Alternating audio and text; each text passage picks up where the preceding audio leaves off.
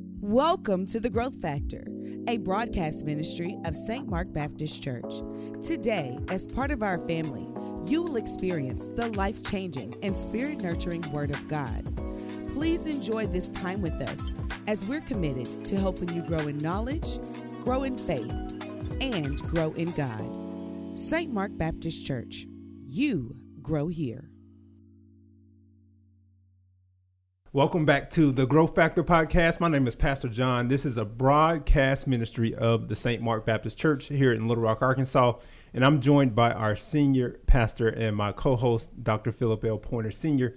And we've been working through a series called Make It Make Sense as we look through digging deeper into God's Word. And our goal this season is to help folks properly understand Scripture in its context, but also understand it in ways that is deeply transformative for them. So last week, Pastor Pointer, we used a lot of restraint. Yes. This week, we're going to let go. Yeah.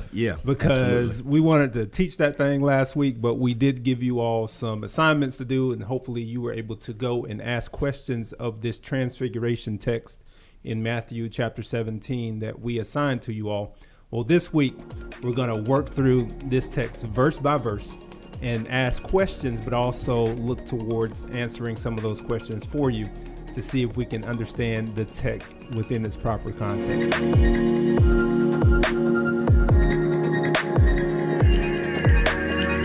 Right? Yeah, I mean, it's when we talk about that questioning phase, I really want people to understand. We're going to lift some questions tonight that have some answers that we investigate through study, and I don't want people to hear this tonight, listen to it, Pastor John. I don't want them to get intimidated by our questions or the answers that we uncover, because we do this.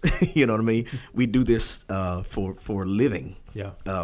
Seminary trained, and part of our livelihood is opening up the Scripture and digging out these questions and these answers. What I do want people to grab is that you start somewhere. Yeah. You start with questions. You start with investigating the text by asking it these questions. And if you did the work and you said, I didn't come up with that question, there's no right and wrong questions. And I want to remind people, perhaps you've asked some questions of the text. You'll always ask questions of the Bible. And I want to remind people one more time, Pastor John, we don't always get our questions answered firmly. Yeah. Because the Bible does not exist to answer all of our questions. Questions are to help us to investigate and dig. Yeah. But the Bible exists to reveal God's truth to us, and as much truth as is necessary for us to know God, to know Christ, and to walk with Christ. And that's what I want to be clear about. And that's the beauty of Bible study, right? Because anybody, regardless of whether you're seminary trained or not, anyone can ask questions of a text. Yes. There are questions that come to mind as you're reading a text. And that's what we want to get you all in the general practice of, is asking those questions, so that when we move into providing you with some tools to help you answer those questions, and they're not going to be the high-level seminary getting down to the nitty-gritty type of tools. They're going to be ones that are going to help you from just a regular person who wants to do Scripture study every single day. We're not expecting you all to come up and preach and teach. No. We're not going to teach you how to diagram Greek sentences. We're not doing that. No.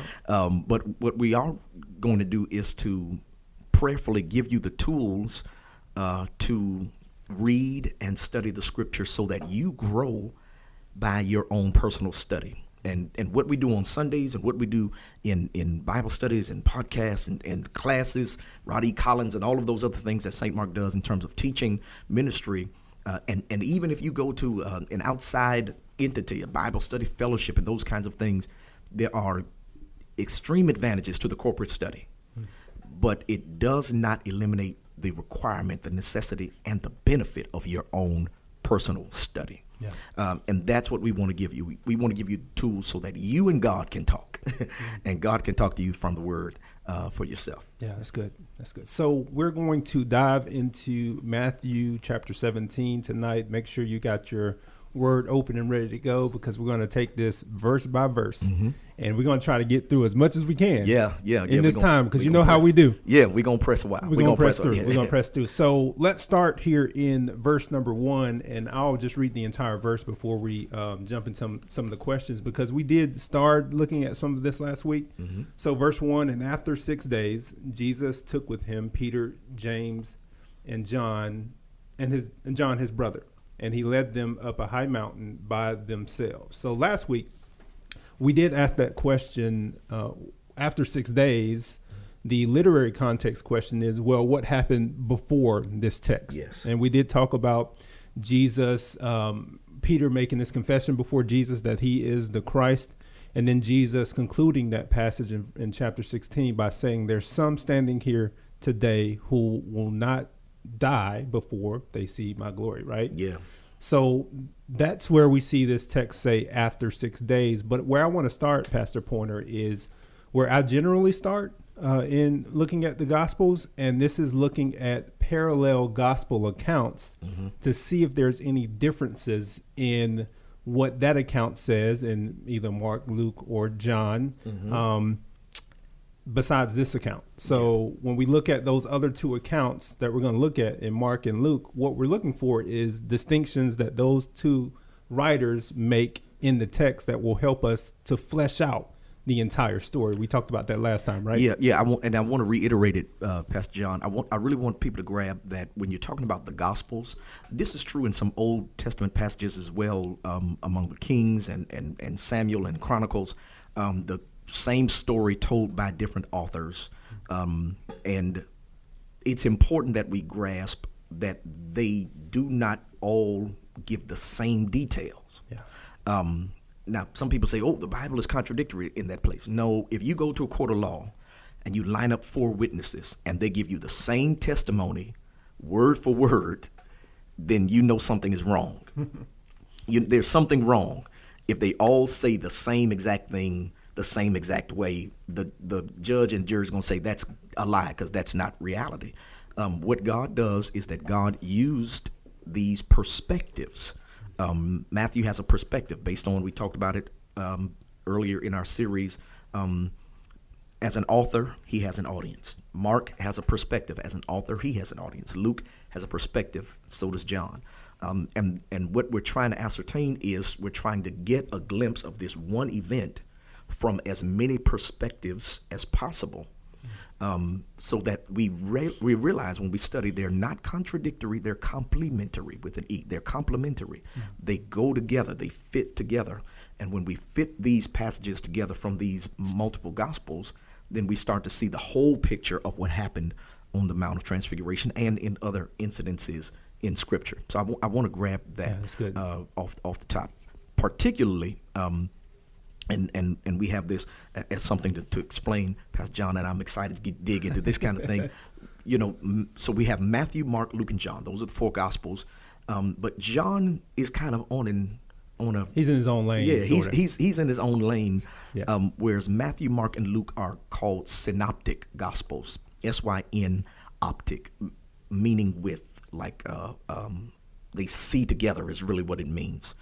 So they generally have much of their information is similar or the same. Large blocks of these Gospels have same or similar passages to describe same or similar events, whereas John is all the way out in his own world because he has a different purpose and a different audience, and he also writes at a much later time his Gospel than these.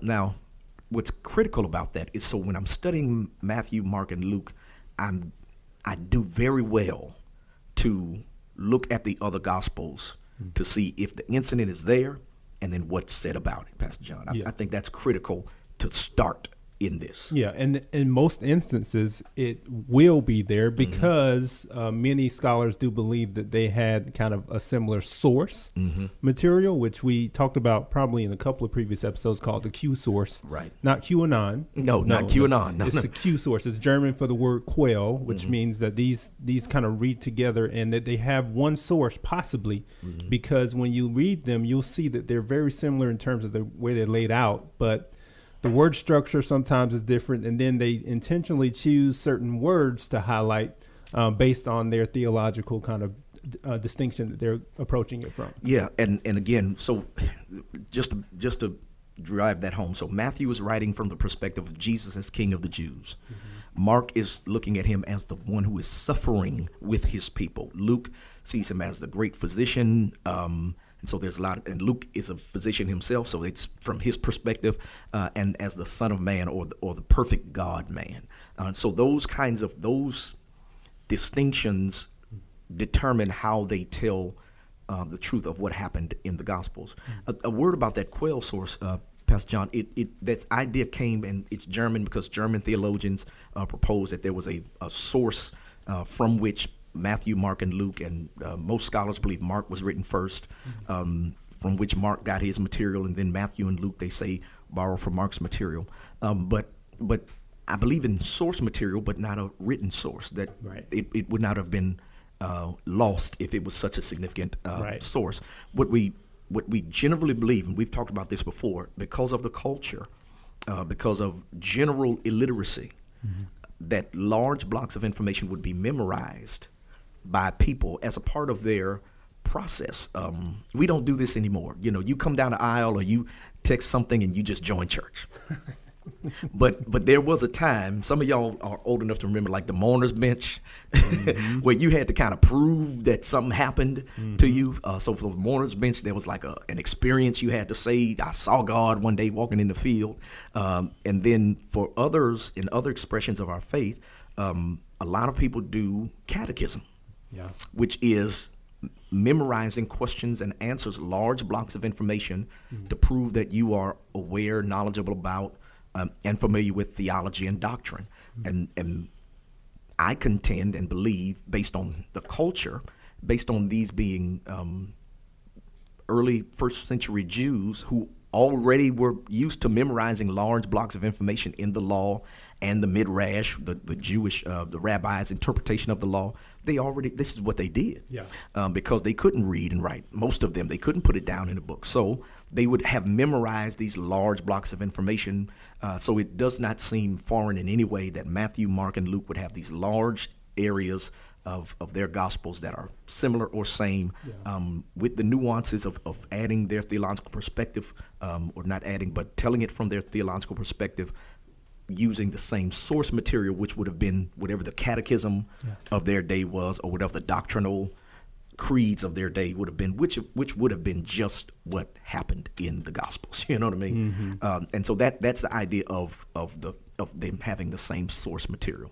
I used the example last time of people who are in fraternities and sororities. You had to memorize all of this information in order to qualify and those kind of things. For those of us who are ordained, we were supposed to have done those things, that kind of stuff. So it's not foreign. It's not unusual that they would have these large blocks of information, all the same. Because they were steeped in oral tradition, and that led to greater retention for them, right? Absolutely. So I want to look at just a couple of things from Luke chapter 9 that really shows and demonstrates that you have to read multiple accounts of an event in Scripture, especially when they appear in the Gospels, so you can understand that different authors may have seen different distinctions there or something to highlight that another author might not have highlighted. But I think the first one we have is an apparent contradiction. You talked about contradictions earlier. This first one could, for some people, seem like a contradiction, but it's easily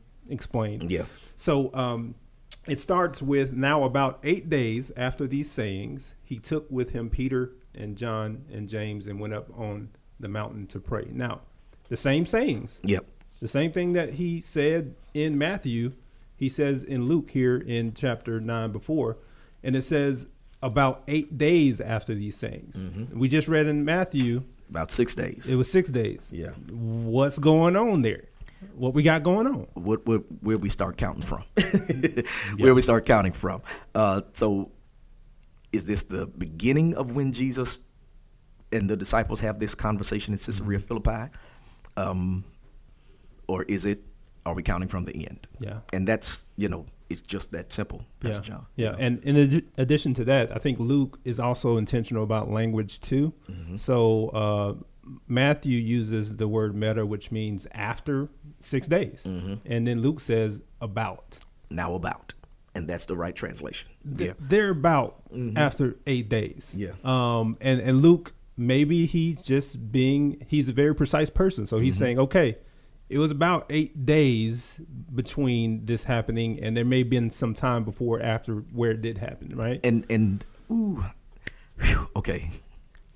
I didn't intend to go this deep, Pastor John, because I mess people up when we get to these kind of things. Yeah.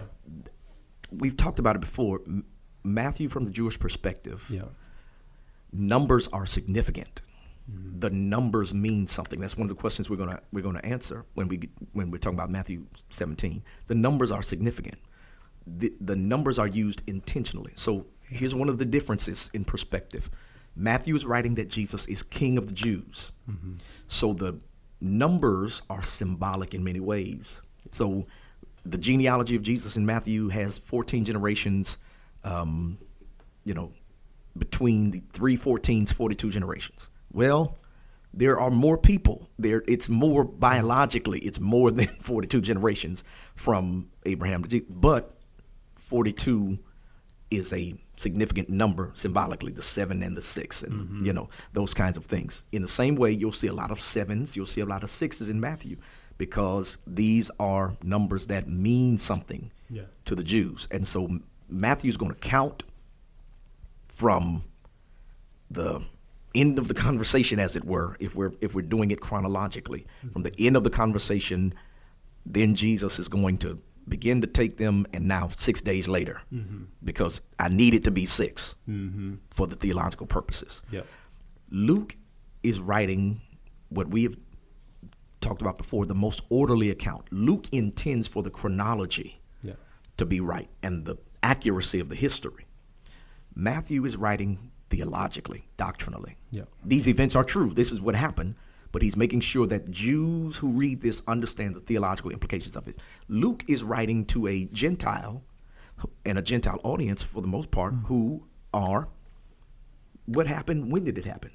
History. More Western from his perspective, like you and I would think. If you tell the story, you tell 1, 2, 3, 4, 5. Matthew doesn't need to do that. He can tell 5, 3, 8, 11. Yeah. So when Luke says about 8 days, he's saying, I don't know exactly. I'm not going to specify a number.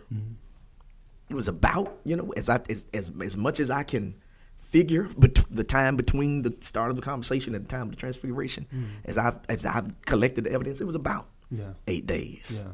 It was about 8 days. And that's, again, those both perspectives are legitimate, correct, not contradictory. That's the myth. And so this may seem a bit minute to some people, and like, okay, this is a little bit granular and detailed. But if someone is going to use this as a potential reason not to believe the gospel, exactly, and not to believe in Jesus, then we need to be able to properly steer them in the direction to help answer that potential contradiction that's easily explained if you understand the context, which is why we're doing this. Yeah, and I want to drive this point one more time. We're not even in verse 1; we're just at it.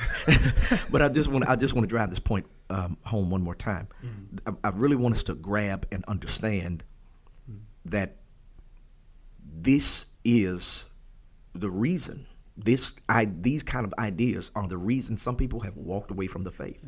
Yeah. Because someone has asked them a question like, well, it's 6 days here, it's 8 days here. And a person who has not had fuel or been taught to understand these perspectives and these ideas, if I can put a chink in the armor of your belief, then I can tear the whole thing apart. And that is what has happened for many people, because they have not been given the proper tools to understand the scripture.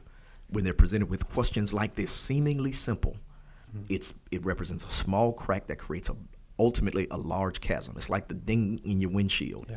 Left untreated, left unrepaired, it creates a larger crack that ultimately brings about some significant damage. And that's why we're digging into that one particular thing even. And it's not primarily our responsibility. No. To answer those questions. Right. Right. Well, I'm going to take you to see the pastor. No, yeah. No, you don't have to do that. Yeah. If you can provide the answer yourself, then we need to be able to equip you to do that. Absolutely. Which is what we're doing here. And you need to be confident enough to be able to do that. So I think that putting the onus on us doesn't allow the body of Christ to be able to reach who we need to reach. I'm sorry I'm staying on this, but it's very important. Let's press it, because our job, the according to Ephesians 4, is to equip the saints for the work of the ministry. It's our responsibility to make sure you have what you need to do ministry as God intends for you to do it. You are salt. You are light. You are the light of the world, not just the pastoral staff.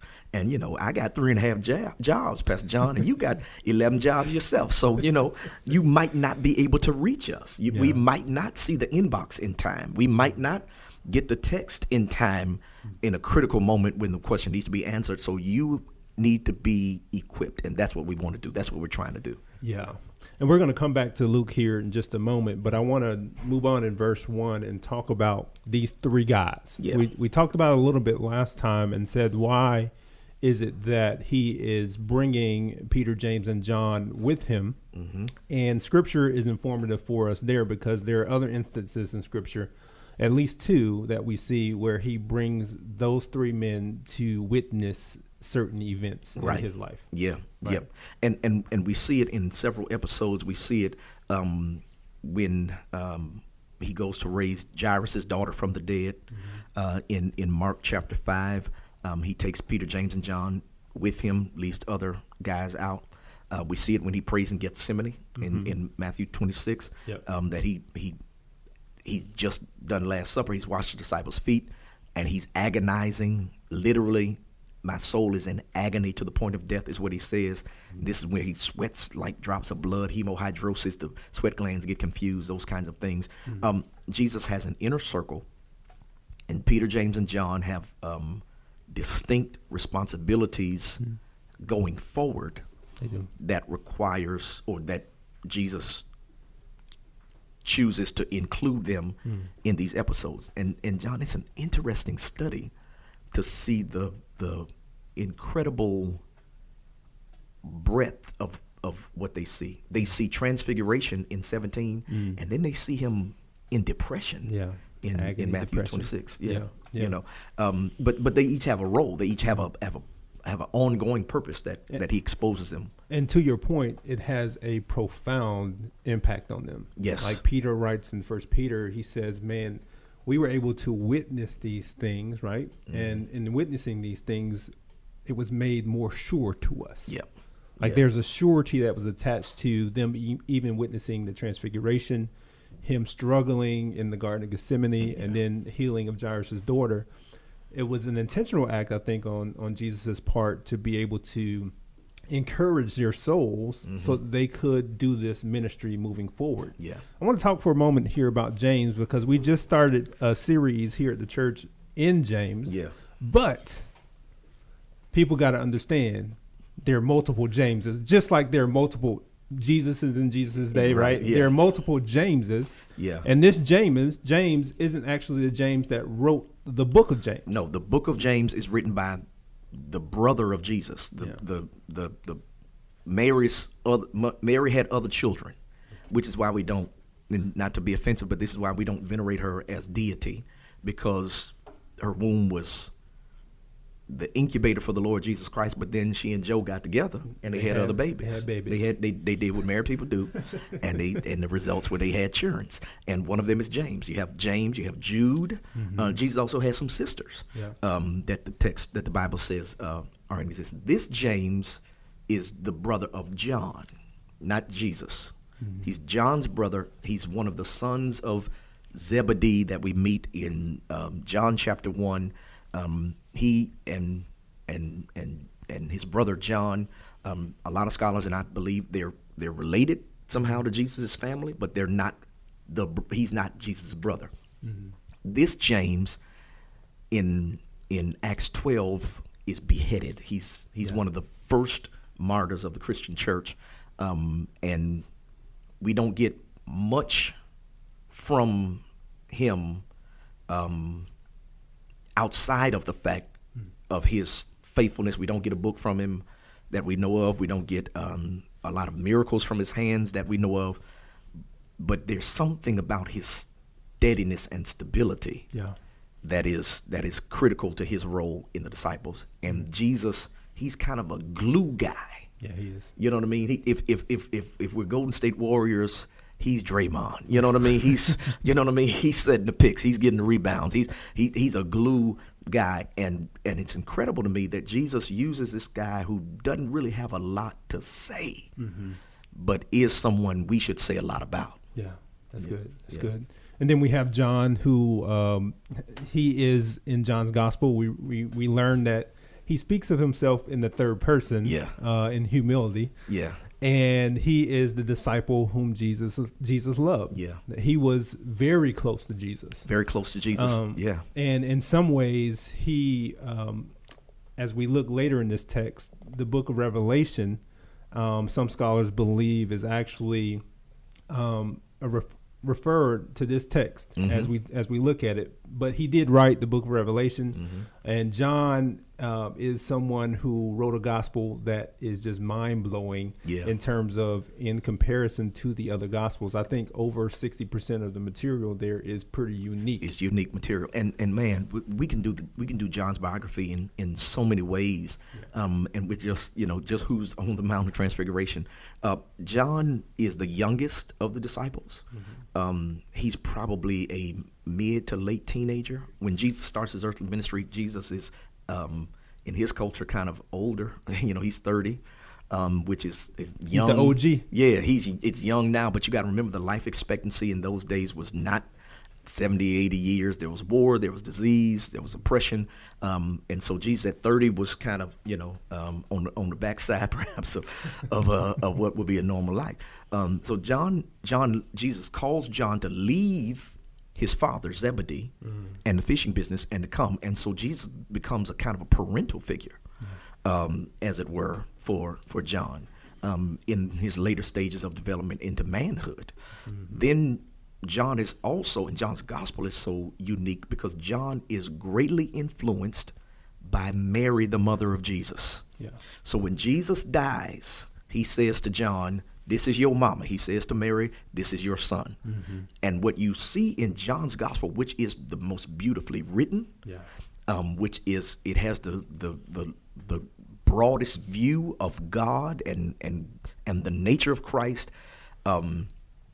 It is in many ways the most theologically rich.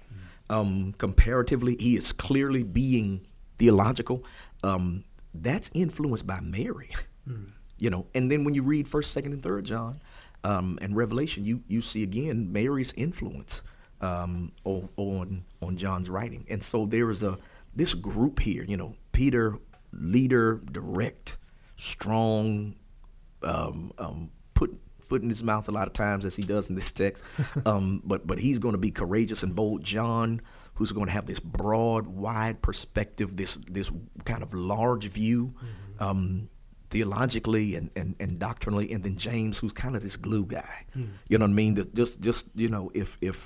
If Peter is peanut butter and John is jelly, then James is the Wonder Bread.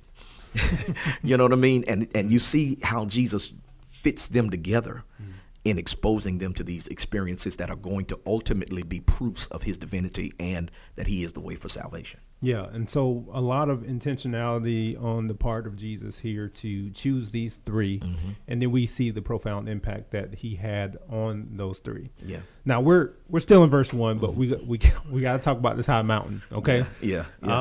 So the mountain. We see that he takes them on a high mountain, but the mountain itself is not named, which I think is intentional. Yeah. I think that, especially with a lot of the gospel accounts, locations aren't necessarily identified because I think God knows our hearts. Yeah. Because if we would have known where this mountain was, we have all types of stuff. Well, they do. So we don't know exactly where it is, but if you go to the Holy Land, they have guesstimates, and then they build churches on them. Yeah. What Peter tries to do, and God says don't do, that's what humans do. Yeah, We want to memorialize moments rather than take the principles and the lessons and let them be universally applicable. So, we like to deify. We love it. We like to revere the space. That's, I don't have time, Pastor John, but that's why we get in trouble with church buildings, and some of y'all get mad because they tore down your high school and all that kind of thing. Because it was just I remember when I was 17 and that's where I had my first kiss. Listen, it's fine. You remember to kiss. Don't worry about the classroom you kissed in. You know what I'm saying? This is what humankind does. Don't get me started on monuments and memorials. Please, don't get me started. Because we construct them. Because we want to maintain the moment rather than learn from it. And I think, again, not identifying it is certainly intentional. And it's also true sometimes when names are not given. A certain man or a certain woman, those kinds of things. I think that too is the reason for it. So we talked last time about this high mountain evoking images of the Exodus 24 text where we see Moses himself on Mount Sinai. Now, we know the name of that mountain. And we can guesstimate, at least in this text, what the mountain that is referenced to here, because they're right outside of Caesarea Philippi, and there is a mountain that is nearby that makes the most sense. Yes. So most scholars believe this is Mount Hermon, which is about 9,000 feet in elevation. High mountain. It is a high mountain. Yes. And Jesus and the disciples go up on this mountain, but it's supposed to evoke feelings of, or at least thoughts of Exodus 24 from the Jewish readers who are reading it. So Jesus is on the high mountain. Obviously, I'm going to start thinking about Moses, and not just Moses, but also Elijah. Elijah's most famous prophetic incident is that he calls down fire from heaven on the top of a mountain to prove that God is God and Baal is not. And so both Moses and Elijah, who we're going to meet in this text later, are identified with being on high mountains. And here's the beauty of this language around high mountain, because Matthew, I believe, uses this intentionality here, because we see another high mountain in Matthew chapter number 4. Chapter number 4. In the temptation account of Jesus, where the devil takes Jesus on a high mountain and offers him the world if he worships him. Right? So this account occurs in Matthew chapter 4. And now Matthew turns around in this account after Jesus declines power there. And he turns around in Matthew 17 and says, here's why Jesus declined the power there. Because God was going to empower him here in this text in Matthew chapter number 17. Because he didn't need the devil to give him power. Because God's going to turn around and do it here. It's oh man, John. The connections, the significance of the symbols and the words, the idea of mountain. When you consider Moses, when you consider Elijah, when you consider the temptation of Christ in Matthew chapter 4, you're talking about times and periods of essentially aloneness or singularity. So not always isolation, but for Moses, isolation for sure. For Jesus in temptation, isolation for sure. Even with Jesus in company here, and with Elijah with company on Mount Carmel, on these high mountains, they're still alone. It speaks of what's going to be revealed here is there is only one. Yes, sir. And that's what that high mountain reminds us of uniqueness, of singularity. It's going to reveal the infinite uniqueness of the Lord Jesus Christ, because going up on mountains always highlights that it's one of a kind. Whew. It's a one of a kind thing. Yeah. That's good. That's good. So let's look at verse number 2 here as we got to verse 2, John. We got through one verse. Listen, let me say this. Listen, when I tell y'all I wish I had time, this is what I'm talking about. This is exactly what he's talking about. When I say I wish I had time, this is what I'm talking about. There's so much to unpack, but you just can't do it on Sunday morning, right? On Sunday, yeah. So he's taking the opportunity on Wednesday night to do it. Yeah, exactly. So verse 2, and he was transfigured before them. and his face shone like the sun, and his clothes became white as light. Okay. Now we're going to get to this word transfigured. Yeah. Because we talked about it last week. We talked about there's a meaning for that word, a Greek meaning, and we held back from it. Yeah. But now we're going to talk about it because it's a word that many of y'all might know. The word is metamorpho. Yeah. And that's where we get the word metamorphosis, the process that butterflies go through when they're a caterpillar and become a butterfly. So there's a change in nature that happens to whatever is transfigurated, and we see that here in this text as a metamorpho happening. Yeah. Oh man. So the truth is that a caterpillar is just an immature butterfly. Yes, sir. It's always a butterfly. It's always a butterfly. It's just immature. It goes through a process of maturation that creates a completely different expression, albeit of the same essence. To that end, Jesus is always glory. He doesn't get glory on the Mount Transfiguration.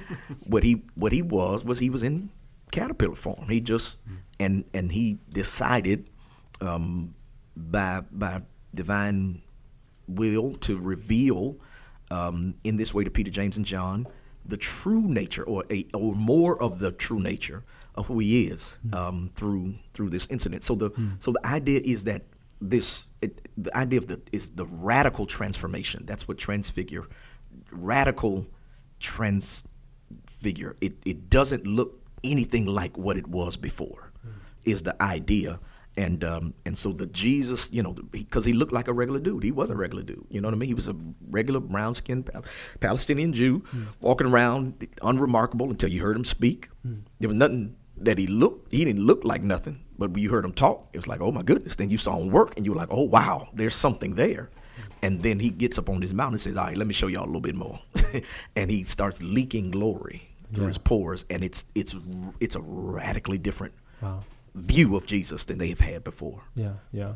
And so that same concept or idea is what Paul uses when he speaks about us and our spiritual maturity and our growth and development. So I want to look at Romans. Let's look at Romans first, and then we'll look at 1 Corinthians. And again, this appears in many study Bibles in the cross-reference to this text. Yes. So it's not something we just said, oh, well, we may have known this just by knowing it. But generally, if you have a study Bible, it will show that Romans 12 is a cross-reference for this particular passage, right? So Paul says, I appeal to you, therefore, brothers, by the mercies of God, to present your bodies as a living sacrifice, holy and acceptable to God, which is your spiritual worship. Do not be conformed to this world, but be metamorpho, transformed by the renewal of your mind, that by testing you may discern what is the will of God, what is good and acceptable and perfect. So Paul here is saying that we are to be transformed by the renewal of our mind and metamorphosed in that same way, that there's a maturity that comes with that transformation. Caterpillar to butterfly. It's always there, but renewing the mind through the word, through prayer, through corporate worship, through fellowship, through properly processing trials, renewing the mind brings the butterfly out of me. That's good. It brings the butterfly out of me. And I have a point of reference for that. My point of reference for that is the same way Jesus demonstrates his glory on Mount Transfiguration. It is the same radical transformation that happens that keeps happening as I keep renewing my mind. And that's what Paul is exhorting us to. And it's another great picture in 2 Corinthians 3, Pastor John. Sure.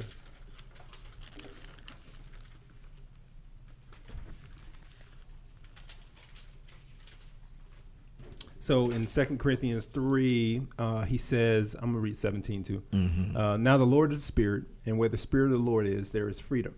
And we all, with unveiled face, beholding the glory of the Lord, are being transformed into the same image from one degree of glory to another. For for this comes from the Lord, who is the Spirit. Now, he's talking about freedom in the Spirit, but he's saying that we're being transformed. Metamorpho. We're maturing into another level of glory. Now, Pastor John, okay. So this 2 Corinthians 3 brings this all full circle with the Mount of Transfiguration. Yeah. Because the living example he's using about glory is about Moses. Moses. Yep. And how Moses goes up on Mount Sinai. He sees God's after effects, and his face shines so much they have to put a veil over it. Yeah. He says Moses didn't even get the real thing. He got the after effects. That's what unveiled face. We don't even have the buffer. We see it in its fullness, not physically as Moses did, but spiritually. Moses saw types and shadows. We have the full manifestation in Jesus Christ, and that glory of transfiguration is the glory we live with and in every day, and it is metamorpho. It is transforming us into that same glory that we behold in Jesus Christ. He is the one who emanates glory. We're the ones who reflect that glory that he is emanating. That's good. Yeah, that's good. Yeah. So that's what that word, and that's how that connects to our process of growth and development too, right? So when you look at metamorpho there, and then you look at it in Romans and 2 Corinthians, you see that we ourselves are being transformed from caterpillar to butterfly. Right. And lest we lose the lesson, I want to be clear about what we're doing. We simply asked, what does this word mean? That's it. And where else is it in the Bible? That's one of the questions. So when I come up on a word like transfigured, I don't walk down the street and say, hey, John, you look mighty transfigured today. I mean, you know what I'm saying? It's not something common. It's not some regular word. This is something to this word, quite obviously. Yeah. So I need to know what do this word here mean? And when I start investigating, when I use the tools of a good Bible concordance dictionary, something of that nature. If I just look it up online, that's it. Or if I take we talked about the treasury of scriptural knowledge. If I look at this verse and I look at other verses where it's used, and I see that these other verses, now I have a fuller picture and understanding. Now it's not just Jesus being metamorphosed. I am too being metamorphosed. So there is some precedent here. There's a paradigm for me to follow. Yeah, and that's that's so important. We got to understand that you got to be able to make those connections, because you don't see transfigured in those other verses. No. The word in the English form is transformed. Yes. But when you see the cross reference, then you make that connection there.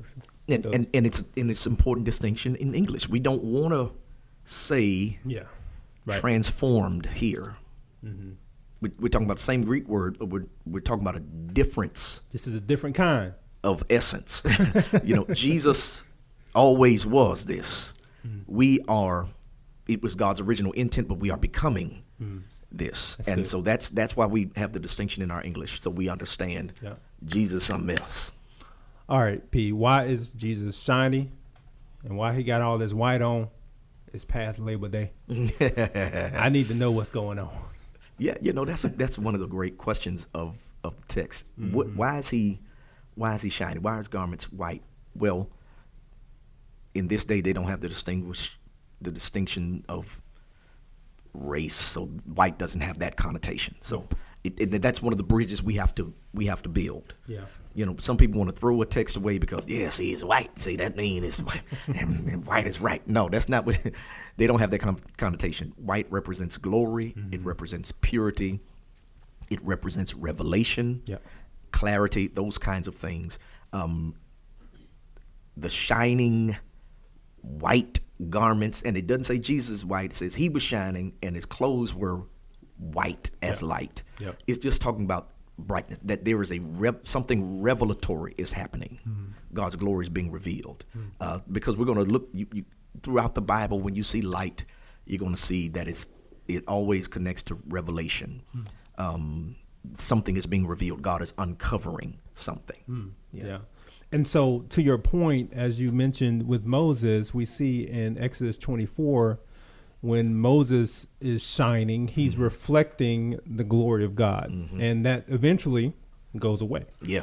what we see in this text when Jesus is shining, he is being who he is, revealing his true nature, which is him being the imminent, radiant glory of God. And that's what the writer of Hebrews says in Hebrews 1, that he is the radiant glory of God, right? Yeah, and we're going to see it again in the book of Revelation. Again, John is here. We're going to see it again in Revelation when John says Jesus is going to let it all out, and we won't even need a sun because the glory of God is going to light up the city. That's it. And so we're seeing this preview of eschatological fulfillment. This on the way to the end times when we don't have to suffer and cry no more, and always howdy and never goodbye.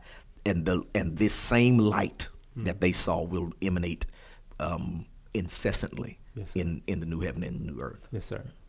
Let's talk a little bit about Elijah and Moses, because we talked with them about this on the previous episode, and we said, why are y'all here? And we want to tell y'all why they're there, why most scholars, and why the text says that they're there, right? Why, we're asking questions. So why Moses and Elijah? Why not Jeremiah and Isaiah? Why not Gideon and Nahum? You know what I'm saying? Where's Obadiah at? Why do Moses and Elijah get the privilege? Right. And what we're going to see is this multi-layered answer about their presence, one of which makes me shout a lot.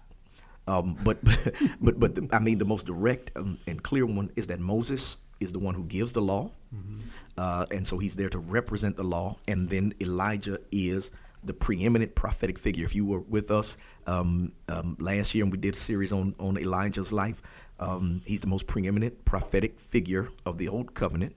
Not the only prophet, but preeminent. He's the one God holds up in terms of that the spirit of Elijah must precede the Christ. Yeah.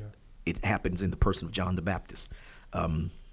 He's the one who gets caught up to heaven in a whirlwind and does not taste the normal path to eternity through death. So he represents the prophet. So he is, as it were, he embodies all the prophets. He's the representative. He's the rep for all the prophets. So Moses, the law, and Elijah repping all the prophets. They get there, have this powwow with the fulfillment, the one who is the fulfillment of the law and the prophets. And this is why Peter, James, and John have to see it, because it is another affirmation. Again, Matthew's Jewish audience will know that the Messiah must fulfill law and prophets. Got to keep the law totally. And Jesus says early in Matthew, I didn't come to do away with this law. I came to fulfill it. And that statement is lingering in their minds. Exactly. He's saying, I didn't come to abolish the law and the prophets. I came to fulfill them. Yeah. And now the law and the prophets show up. Yep. And now Jesus here in this text is saying, this is what I was trying to tell y'all. And John, here's the amazing thing. Because Peter, James, and John, they're not religious scholars, but they're good Jewish men. Jewish men. They're men of faith. They followed John the Baptist. They had some, they were waiting on the kingdom of God like all good Jewish persons were. And it's one thing for Jesus to say, it's me. It's another thing when the people I grew up revering as speaking for God say, yeah, that's him. Yeah. And this is the third, this constitutes three. John the Baptist says it, who they were following physically and baptized by, and then Moses and Elijah. They've been listening to law and prophets all their lives. Every Saturday in the synagogue, they heard from law and prophets, law and prophets, law and prophets. And then here comes Jesus. And to deal with any uncertainty or doubt, let me give you a physical manifestation, Peter, James, and John. And this is why, you look in Acts, man, this is why they were willing to die, man. Cut my head off, man. Crucified. That's cool. I know this thing is real. I saw it. I've seen it. I synced it. Yeah, I synced it. And this is the strength of Moses and Elijah being here. And this is the only place in Scripture where they are explicitly named together. Now, Jesus has said law and the prophets before. They understand the law and the prophets and the relationship between the two, but this is the only place in Scripture that we see them named together. Yeah. And there are plenty of other connections between these two. Yes, yeah. Because Moses is someone who went up on Mount Sinai with Joshua. Elijah also would go up on this mountain, and they're the only two, besides from Joshua, who would go up on that mountain. Yeah. So there's a connection there, right? Yeah. And you know, then they have those end of life stories that are unusual, as you noted, Pastor John. It's Elijah gets caught up in the whirlwind to go to heaven. Moses' body, God himself. They said, "Where the body? Who got the body? Who got the body? God. God got the body, and buried Moses in an undisclosed location. Yeah. Now here's the thing that makes me shout about this. When you look at this at another level, another layer, Moses is right now in a place where he could not be in his life. So Moses was leader of Israelites. He leads them out of Egypt through the wilderness. They're getting ready to go into the promised land. They're in the suburbs of the promised land. And he says they need some water. They got this rock that's been following them around. The first time they needed it, he struck the rock per God's instructions. Second time, God said, don't hit it. Just speak to it. Moses gets frustrated and strikes it twice. God says, all right, you can't go in the promised land. Dude, you have missed it. Your error. Because, and the egregiousness of the error is that the rock represents Christ, the striking represents his crucifixion, and the idea is one crucifixion he doesn't have to be sacrificed over and over again. It's enough. That's the idea. So Moses, you don't get to go in. Wow. You don't. I'm going to take your body, you my servant, you cool, but you don't get to go in until Jesus comes. And then Moses is allowed to put foot on soil he was denied through his own disobedience. Imagine that moment for him. Being able to get where he could see it, but couldn't enter the land. Go look. You're not going in, Mo. You can't go. And then to meet with and commune with the Messiah on this mountain. And I, you know, my sanctified imagination works on me, Pastor John, as Moses is sitting in the waiting room of the resurrection, and the angel comes and says, hey, Moses, God is calling you to a meeting with the Messiah. And he says, well, where am I going? I want you to go up to this mountain. Wow. But I'm not allowed there. It's all right, because he's there. And whatever is denied through our disobedience can be restored through his righteousness. Yes, sir. That he is so righteous, he is so holy, he is so good, that what disobedience disqualifies us from, we can still have access to.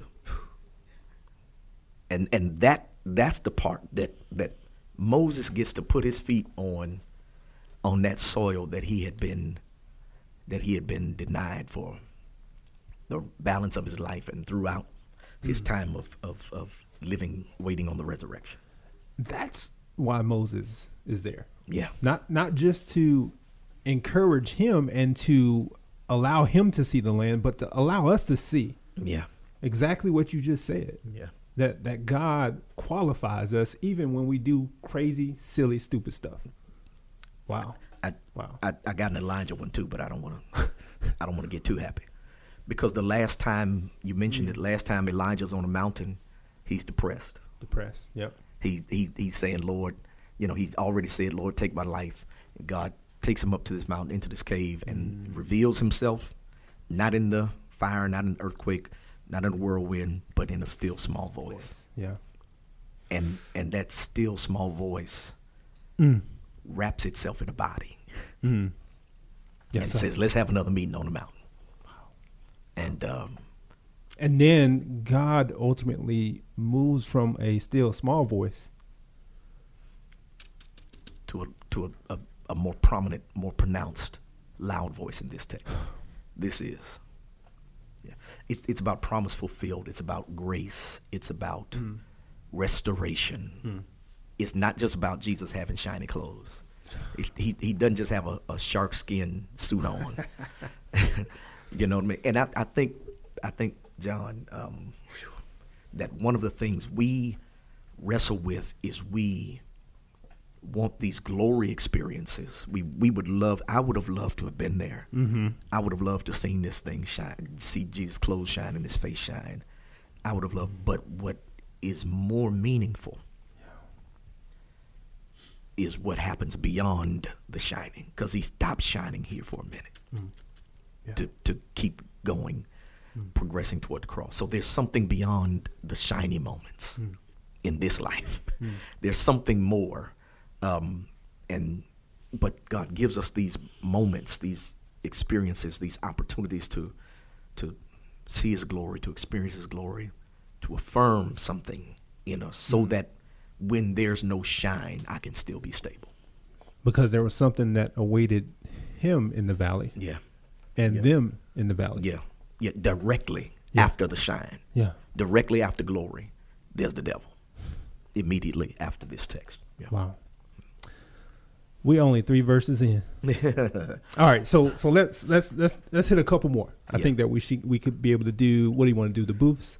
Yeah, you go. Go ahead. Okay, let's talk about the booths. Yeah. So Peter shows up here in verse 4, makes a suggestion about building 3 booths, and Matthew is a little bit nicer than Mark is. Mark treats the disciples like they are dunces or they are just slow, and throughout his gospel, the whole gospel, throughout the gospel, they just dumb. They ain't bright at all, and I think that's a direct reflection of Peter's own admission of his own foolishness. Like, man, I really didn't get it. Right. So John Mark is writing Peter's recollections, and I think he was just like, man, we didn't get this thing at all. It was over our head. Right.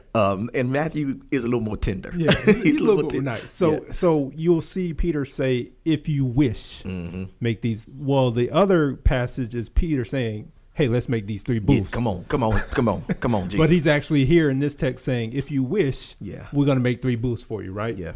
So what we need to understand about this from an Old Testament perspective is that the Israelites would dwell in tabernacles in the wilderness. They had all these feasts, and one of them was a feast of booths. Yeah. And they would live in these booths in the wilderness as they moved towards promise, towards Jerusalem, and were able to live in these booths, and they had this feast to be able to celebrate those booths. Yeah, and so here's the thing: booth, tabernacle, tent is what we're talking about. Yeah.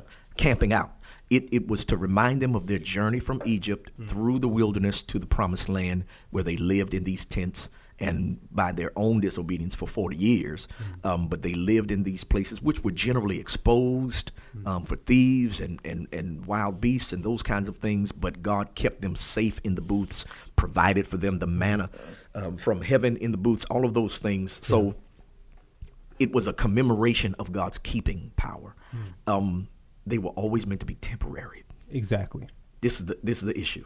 Peter wanted to set up shop. He wanted to set up permanent temporary structures in this moment for right now, so that we can come back here because this was it and relive the moment. Yeah, and that's I don't want to. Don't we do that? I was trying not to. I didn't want to go there. No. I didn't want to say it.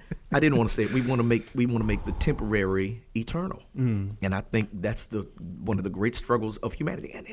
And we all do it. We all do it when something's good. You want it to be. Listen, let me tell you something. If I go to a restaurant, generally I order the same thing the same way. Yeah. And I want it to be that same way every time. Hey, man, don't change the menu. Don't change my order.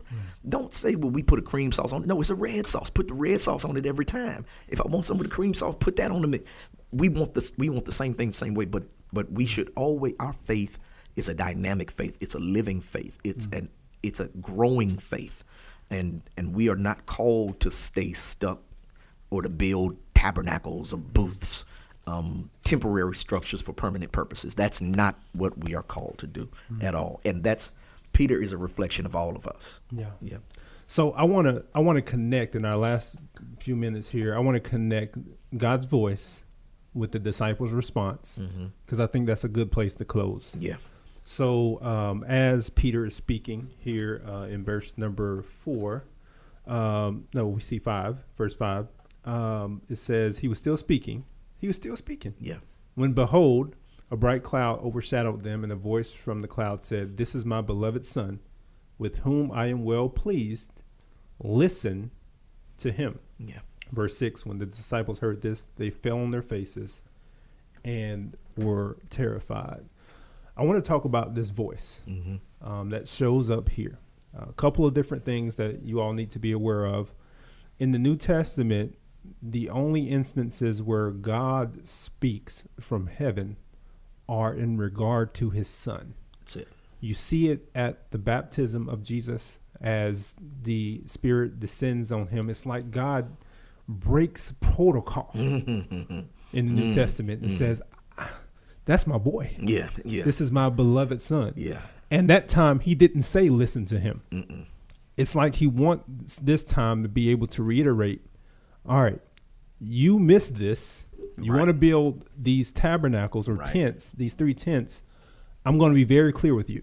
I'm going to reiterate the fact that this is my beloved Son, but I'm also going to tell you to listen to him. And he also combines this idea in Psalm verse 2, where you see this son in that verse, "This is my son." And then Isaiah 42, where it talks about him being pleased with this suffering servant. Yeah. So there's a connection piece between the son and the suffering servant in this particular statement that God makes from heaven. Yeah, and you know, that psalm is interesting. I think it concludes by saying, "Kiss the Son, lest he be angry." Yeah. It's a word of reverence. It's a word of awe. It's when I send my son, don't put anything next to him, beside him. Here's not just Peter's idea to build temporary structures for permanent purposes, but the other thing was why we need 3 of them. It ain't but one Jesus. Wow. We don't need one for Moses and Elijah.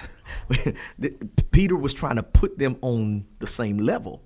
And so God said, hey. First of all, don't try to make a monument out of a moment. Then stop trying to make Moses and Elijah on the same level as Jesus. Yes, sir. No. This is the one. This the guy. This is the one. He says, "In whom I'm pleased," and listen to him. Same words from baptism with the added, as you said, John, listen to him. The idea is the voice from heaven. And we're asking the question, why this voice and why these words? Why does God say this? The voice from heaven is an affirmation of the person of Christ and the distinction of Christ. One of the things that one of the major themes of Transfiguration is the uniqueness of Christ, uniqueness and sufficiency. He's all we got and he's all we need. There's only one him. We only need one him. Even if Moses and Elijah are present, and they are nice options to listen to. But if we got to choose between Moses, Elijah, and Jesus, we listening to Jesus.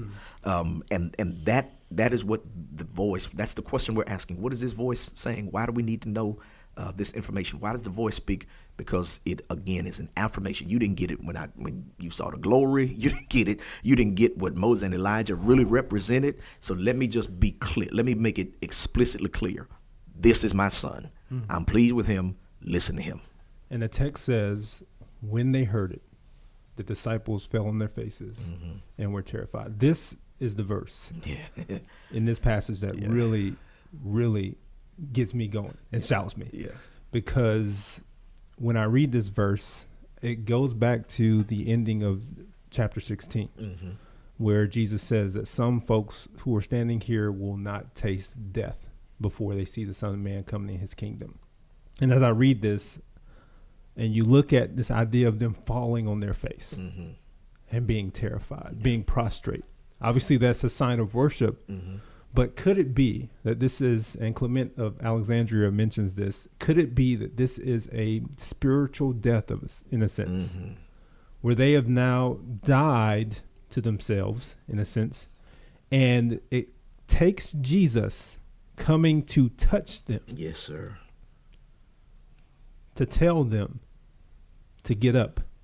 Don't be afraid. And now the text closes and says, when they got up, Elijah's gone. Yeah.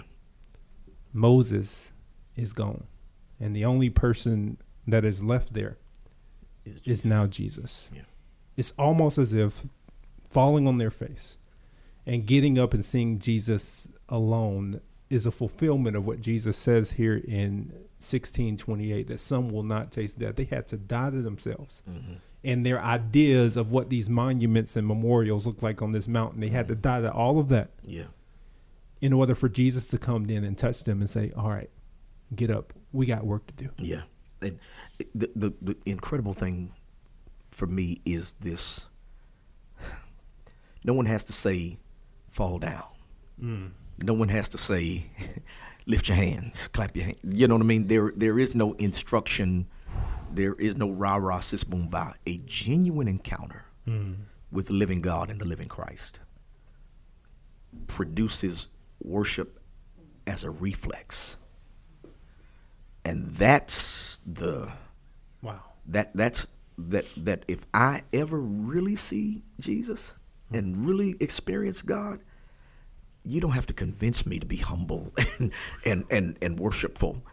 It is the reflex of, because you cannot be exposed to His holiness without also being exposed to your wretchedness.